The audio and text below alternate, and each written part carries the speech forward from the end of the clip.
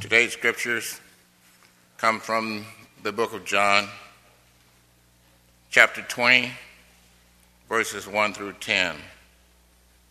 The book of John, chapter 20, verses 1 through 10. If you are visiting, want to read along, you'll find it on page 961 in your pew Bible.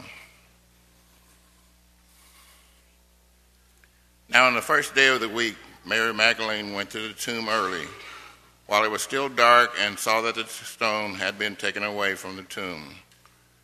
Then she ran and came to Simon Peter and the other disciples whom Jesus loved, and said to them, "They have taken away the Lord out of the tomb, and we do not know where they have laid him." Peter therefore went out, and the other disciples, and were going to the tomb. So they both ran together, and the other disciple outran Peter and came to the tomb first.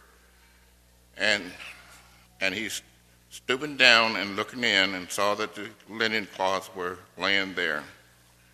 Yet he did not go in.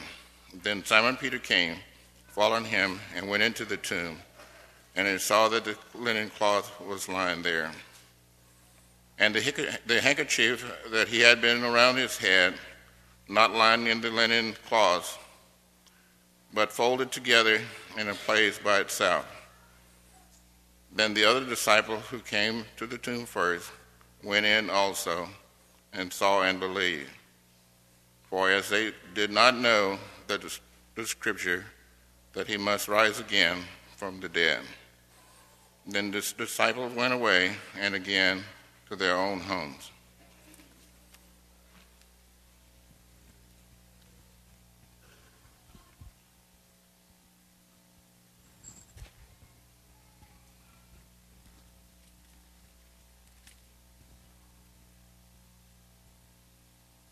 Good morning. It is good to see each of you. If you're our guest this morning, we welcome you again. It encourages us that you're here, and we hope that we can be an encouragement to you. It is exciting to think of the opportunities God is placing before us now and over the next few weeks with a team of 11 in Ukraine and the great good that can be done there, and encouraging Christians that live there, as well as trying to reach out to those in that area. And then to think that just 8 days from now begins our Vacation Bible School, and the challenge that we have to touch the lives of children, the wonderful opportunity we have to show them God's people, and those are the heroes that they ought to have in their life. Make sure that you're taking advantage of all the opportunities God gives. Make sure you're doing everything that you can do to make the Vacation Bible School the greatest success they can be. Now's the time to be inviting. Now's the time to be praying about who you're inviting. Now's the time to be offering rides and whatever encouragement that we can for individuals to be a part of it. How many times have we heard this statement, ignorance is bliss? Isn't it interesting that ignorance isn't so blissful when it's so obvious before our eyes?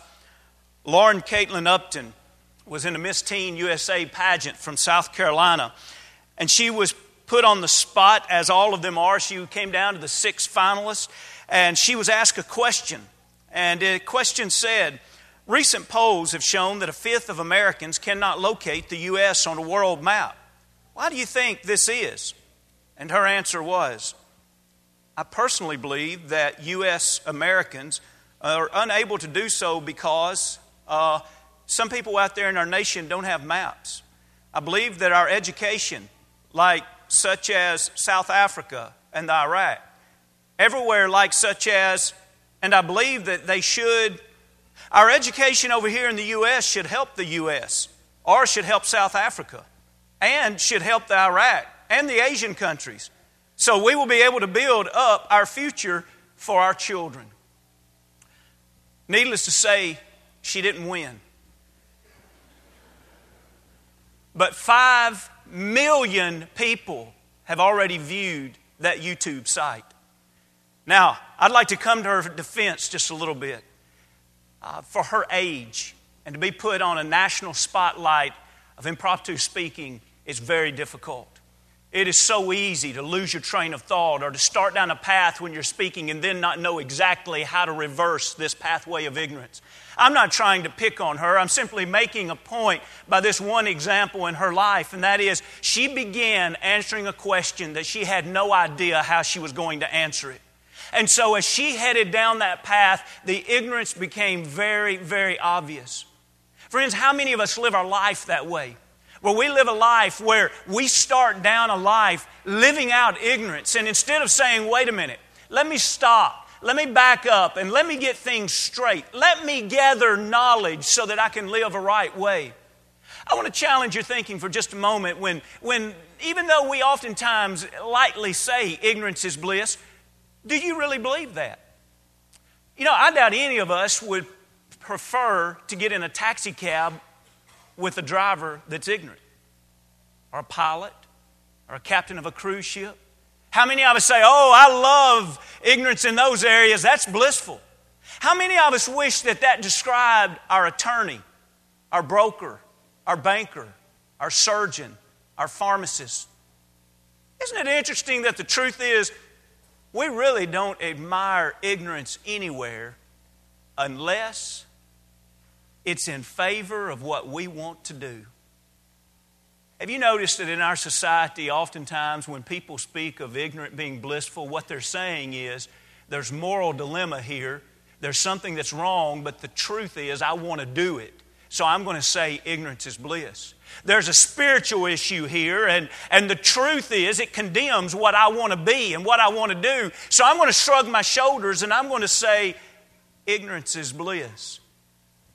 We've just had capably read for us a beautiful text about a Sunday morning where Jesus Christ was resurrected from the grave. As you noticed in verse 1, Mary Magdalene went down very early. And when she got there, she found in verse 1 that the stone was rolled away. She ran back to Peter and to John and to some of the other disciples. And I'd like for you to notice again, verse 2, what she said to them. When you look at verse 2, she ran and came to Simon Peter and the other disciples whom Jesus loved and said to them, they have taken away the Lord out of the tomb, and we do not know where they have laid him. What will ignorance do? Well, ignorance will do a lot of things. And so this morning, let's just point out just one thing that ignorance will do. Ignorance will lead us to false accusations. Do you realize that what she said in verse 2 just simply is not true? They have taken his body. Now, who is the they? She's probably blaming the chief priests and the Pharisees, thinking that they were the ones that had Jesus crucified, and so therefore they surely are to blame in this incident also. Maybe when she spoke of the they, she was thinking about Pilate and all those that would fall under his control. Nevertheless, the fact is, she did not gather her information before she started making accusations against people. I think oftentimes that's easy for us to do whenever someone has already hurt us previously. Again, I'm not trying to justify wrong. I'm simply saying if I were Mary, I would be very tempted to do the same thing she did. If I just watched individuals a few days prior crucify an innocent man, it would be very easy for me to believe that they also would steal his corpse. You see the principle here. Get beyond the details for just a moment. The principle is, our human nature is, if you've hurt me in the past and that's legitimate, that gives me perfectly good reason to now assume that everything that happens in my life, some way you're tied to it. Friends, we become in bondage to people that are our enemies whenever we start thinking that way. It's kind of like the teacher that has a troublemaker in the class. And the teacher just takes on an attitude, well, anything that happens in this class that I don't know who's guilty of it, I'm just going to blame the troublemaker. I want to challenge you this morning. Are you willing to say this morning that you're going to stop that logic that's really not logical at all? You're going to stop that mindset that says, I'm going to be real quick to try to find blame and cast it upon people. Instead, I want to always wait and gather all the facts and then seek to do good with those facts. When we think about the 10 Commandments, and if you will be turning back with me to Proverbs the 6th chapter. In Proverbs, we'll go to the 7th chapter. As you're turning there, I'd like for you to think with me as you're turning there to the 10 Commandments. You remember the 9th of the 10 Commandments?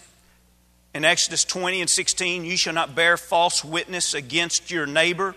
And then in Proverbs, the 20th chapter, in verse 19, he talks about talebearers reveal secrets. Therefore, do not associate with others who flatter with their lips. You see, this idea of bearing false witness, now many times in the Old Covenant it seemed very calculated. In other words, someone says, wait a minute, David, that wasn't ignorance why they were doing that. They knew what they were doing. No, it was ignorance in the standpoint of believing what they were doing was the way to live. Just like in a moment, we're going to make the point that, is it wise to gossip? I could probably go around the room right now if this is a class situation, and that every one of us here would say it's not wise to gossip. But yet then the question is, why do we gossip sometime? In that particular instant, we have convinced ourselves this is the best thing for me to do right now. Why do we believe lies? That reveals ignorance. Whether it's intentional or unintentional, it reveals ignorance.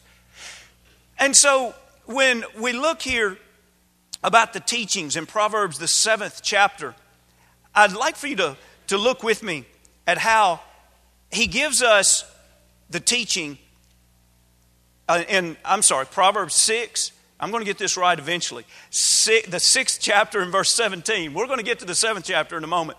Look at the 6th chapter in verse 17.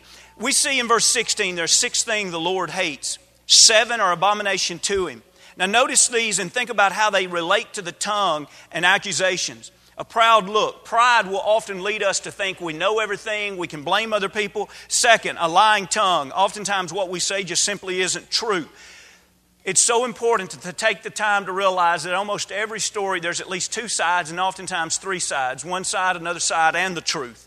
And then we have hands that shed innocent blood. We looked at that last week. 18, a heart that devises wicked plans. That's what oftentimes gossip is all about, is trying to destroy or hurt someone. Feet that are swift in running to evil. Now look at 19, a false witness who speaks lies. You see, there he is speaking about those that would say things about others. Now notice the conclusion here of the 7th thing. And one who sows discord among the brethren. Friends, when we think about God's character, God, what is it that you hate? What is it that you despise? And we see that He hates when we do not care about what the truth is. I'll tell it. It doesn't matter if it's true or not. He hates when we don't care whether or not it's good. In other words, are we about to tell something? I need to ask myself, is it true? Not that alone, though. Number 2, I'm about to tell something. It doesn't matter if it's true or not. Is it going to do good? You see here as he lists the 7 things he hates, he wants to know, do we love it when our feet devise wicked plans? Are we taking the truth and use it in a wicked way?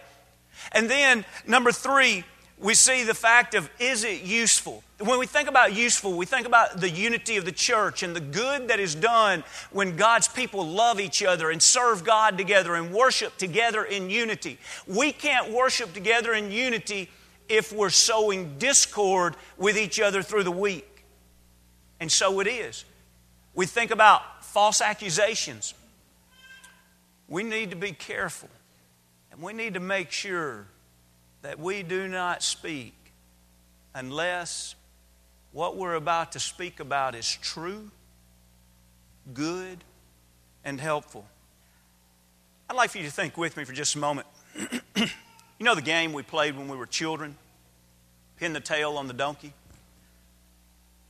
I'd like for you to think about maybe your last couple of weeks, last month of your life. I'd like you to think about someone that maybe has offended you or someone that has hurt you. I'd like for you to imagine their picture on a wall. And then everything that you have said is written on a Post-it note, signed by you. And it's pinned to their portrait. Are you proud of that? Are you proud that that statement is associated with your name about that person? And by the way, let's put those portraits in the foyer. so that people can walk by and see really what you think of them. And see really that you're not out for their good at all. And that you don't love the church. And that unity to you is nothing. That sowing discord is a much greater priority.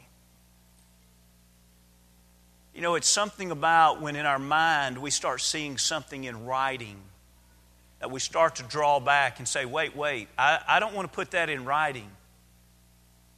Friends, our responsibility to deal wisely with knowledge is just as true verbally as it is in writing.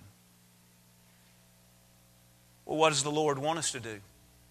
Does that mean we never say anything? We never do anything? We become punching bags? If someone is in wrong, we just turn the other way and ignore it? What are we supposed to do then? In other words, do we have no responsibility?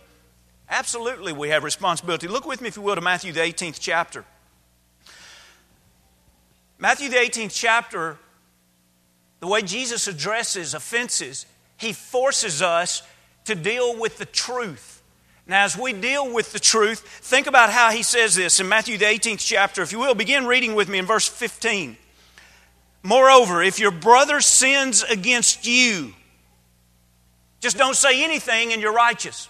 Notice, that's not the teaching. Learn how to button your lip. Learn how to take it and not do anything. That's not the teaching. We have a responsibility that's greater than that. It's not just do not gossip.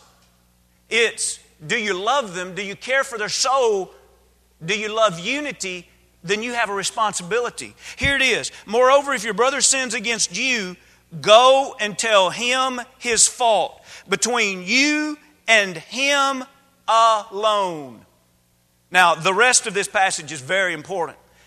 But I would like for us, for time's sake this morning, to dwell especially on this part of the passage right now.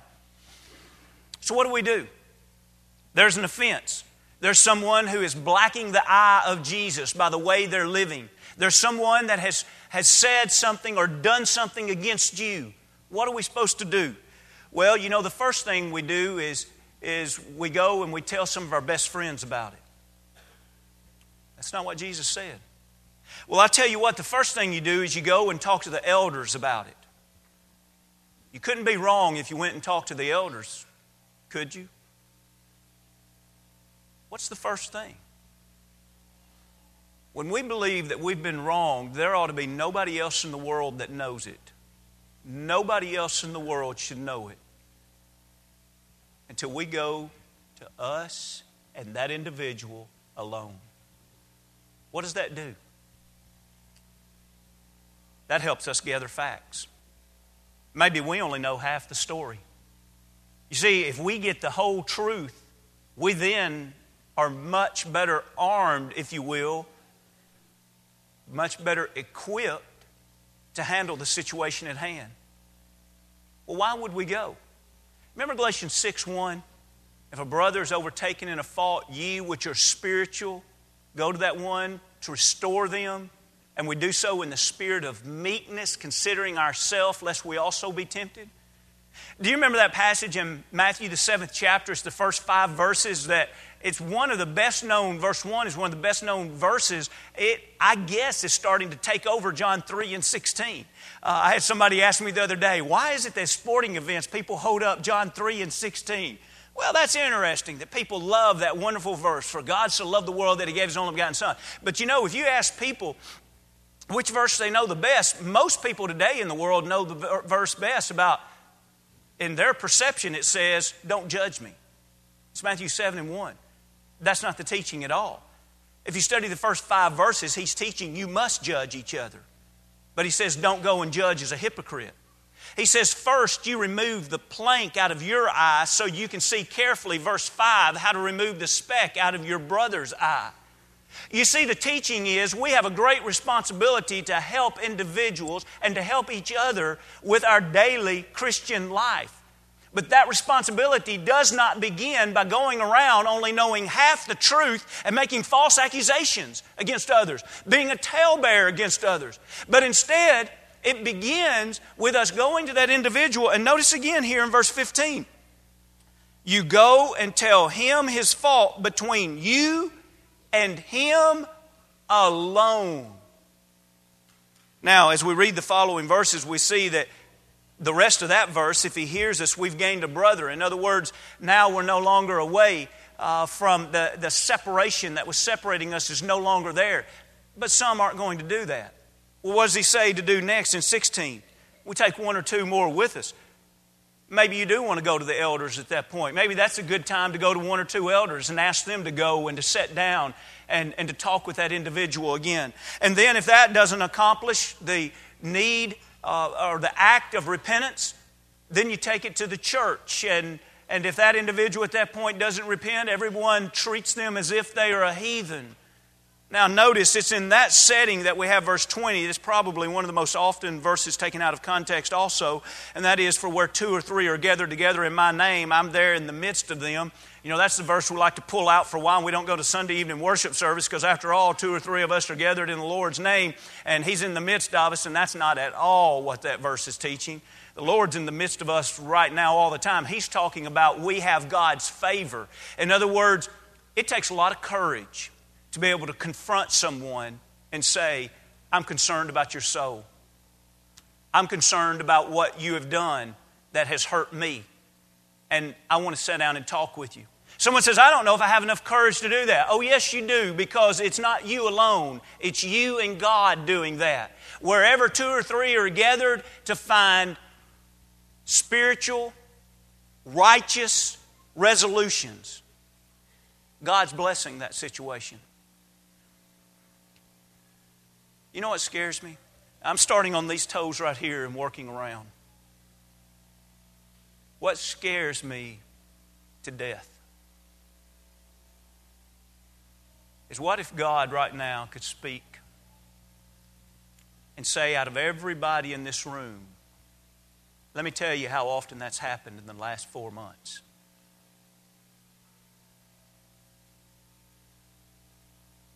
Are we never offended? Do we never see sin? Or have we convinced ourselves that ignorance is bliss? I know what God says on this, but let me tell you, it's not worth it to get people mad at me. Oh, so we believe our loyalty to others is greater than our loyalty to God. But you know what that's also saying? Deep-rooted, what that also is saying, God, I don't trust you. I know you've given a way of resolution, but I don't trust you that it'll work. Here's my way, Lord. I gossip to some of my best friends about it, and then if it's serious enough, I pull one of the elders aside and I say, you need to go and do something. And that's when the elder needs to look at you and say, no, you need to, and now I have a responsibility to hold you accountable for it, so I'll be checking back with you in a week or two, because now the elder has responsibility to come to you, just like Matthew 18 says. I know God doesn't lie. And I know whatever seeds we sow, we shall reap. And I don't know exactly what the harvest will be for a generation that refuses to confront each other. But our children are going to see it. Because we're living in a day and age where most Christians have chosen to disobey Matthew 18. I beg you, for the sake of our souls, for the sake of our church family, it's best. It's right. It is what produces close relationships. When you love someone enough that you can come together in their presence, face to face, without violating confidentiality with anybody else, to say, I love you enough to come to you. Do you remember we already mentioned Galatians 6:1? About loving someone enough to go with them, to restore them, considering ourselves so that we'll go in the spirit of meekness. Do you know what verse 2 is? Bear ye one another's burdens, and so fulfill the law of Christ. Paul teaches in Galatians, it's going to be hard to do. And when you go because you truly want to restore someone, now notice you're not going so you can throw rocks at them. You're going so that you can restore them. And if we truly go with a desire to restore them, what we're going to find out is that they're going to have some needs, that they're probably going to need someone to shoulder up underneath their load, and they're going to need support to make that return back to the Lord. And so now the question is, not only, number one, can I go for their soul's sake, but number two, am I willing to bear the burden to help them get back? Surely God's way is best. Surely God's way will prosper us all.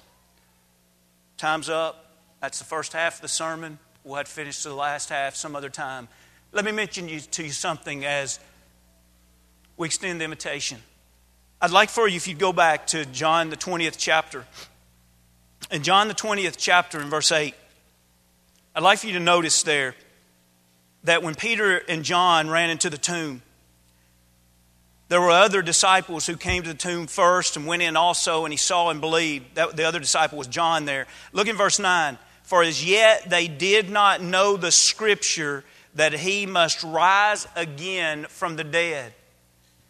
Isn't that interesting there that says they did not know the Scripture? They had ears, but they did not hear. Because Mark the 8th chapter in 31, Mark the 9th chapter in 31, and Mark the 10th chapter in verse 33 gives us three accounts where Jesus told them where He was going to be crucified, who was going to crucify Him, when it was going to happen, and on the third day that He would rise again. You see the teaching? He told them ahead of time everything that was going to happen, and now, after He's crucified, just like He said it was going to happen, He told them when it was going to happen, who was going to do it, the whole works, where it was going to happen. They still didn't believe that He was going to be resurrected. So they went to the tomb doubtful. They went to the tomb still not believing it until they saw the resurrection.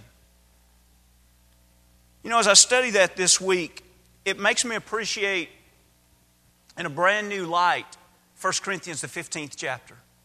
The whole chapter is a chapter on the resurrection. In 1 Corinthians the 15th chapter in verse 12, think about the hopelessness of these individuals when he says, now if Christ is preached that He is raised from the dead, how do some among you say that there is no resurrection of the dead? How do people get to the point that they don't believe in a resurrected Lord? The same way the apostles were to the point they didn't believe in the resurrected Lord. Ignorance is bliss. God told them it was going to happen, and for whatever reason, they simply didn't believe it. Finally, when they saw the resurrected Lord, when they could see His prints, when they could see His side, they started believing, but yet Jesus rebuked them in that and said that they ought to believe before that. Later in that same John, the 20th chapter. This morning, you realize how dangerous ignorance is? Ignorance will divide a church wide open. Ignorance will cause people to not believe that there is a resurrected Lord. Ignorance will lead to all kind of false teachings and even immorality. This morning, let's have a genuine desire to not be ignorant. A genuine desire to say, Lord, not only do I want to learn what You have, but I want to live it. I want to believe that it is the best way to live. This morning, let's renew our commitment, our energy. Say to the Lord, I'll trust You.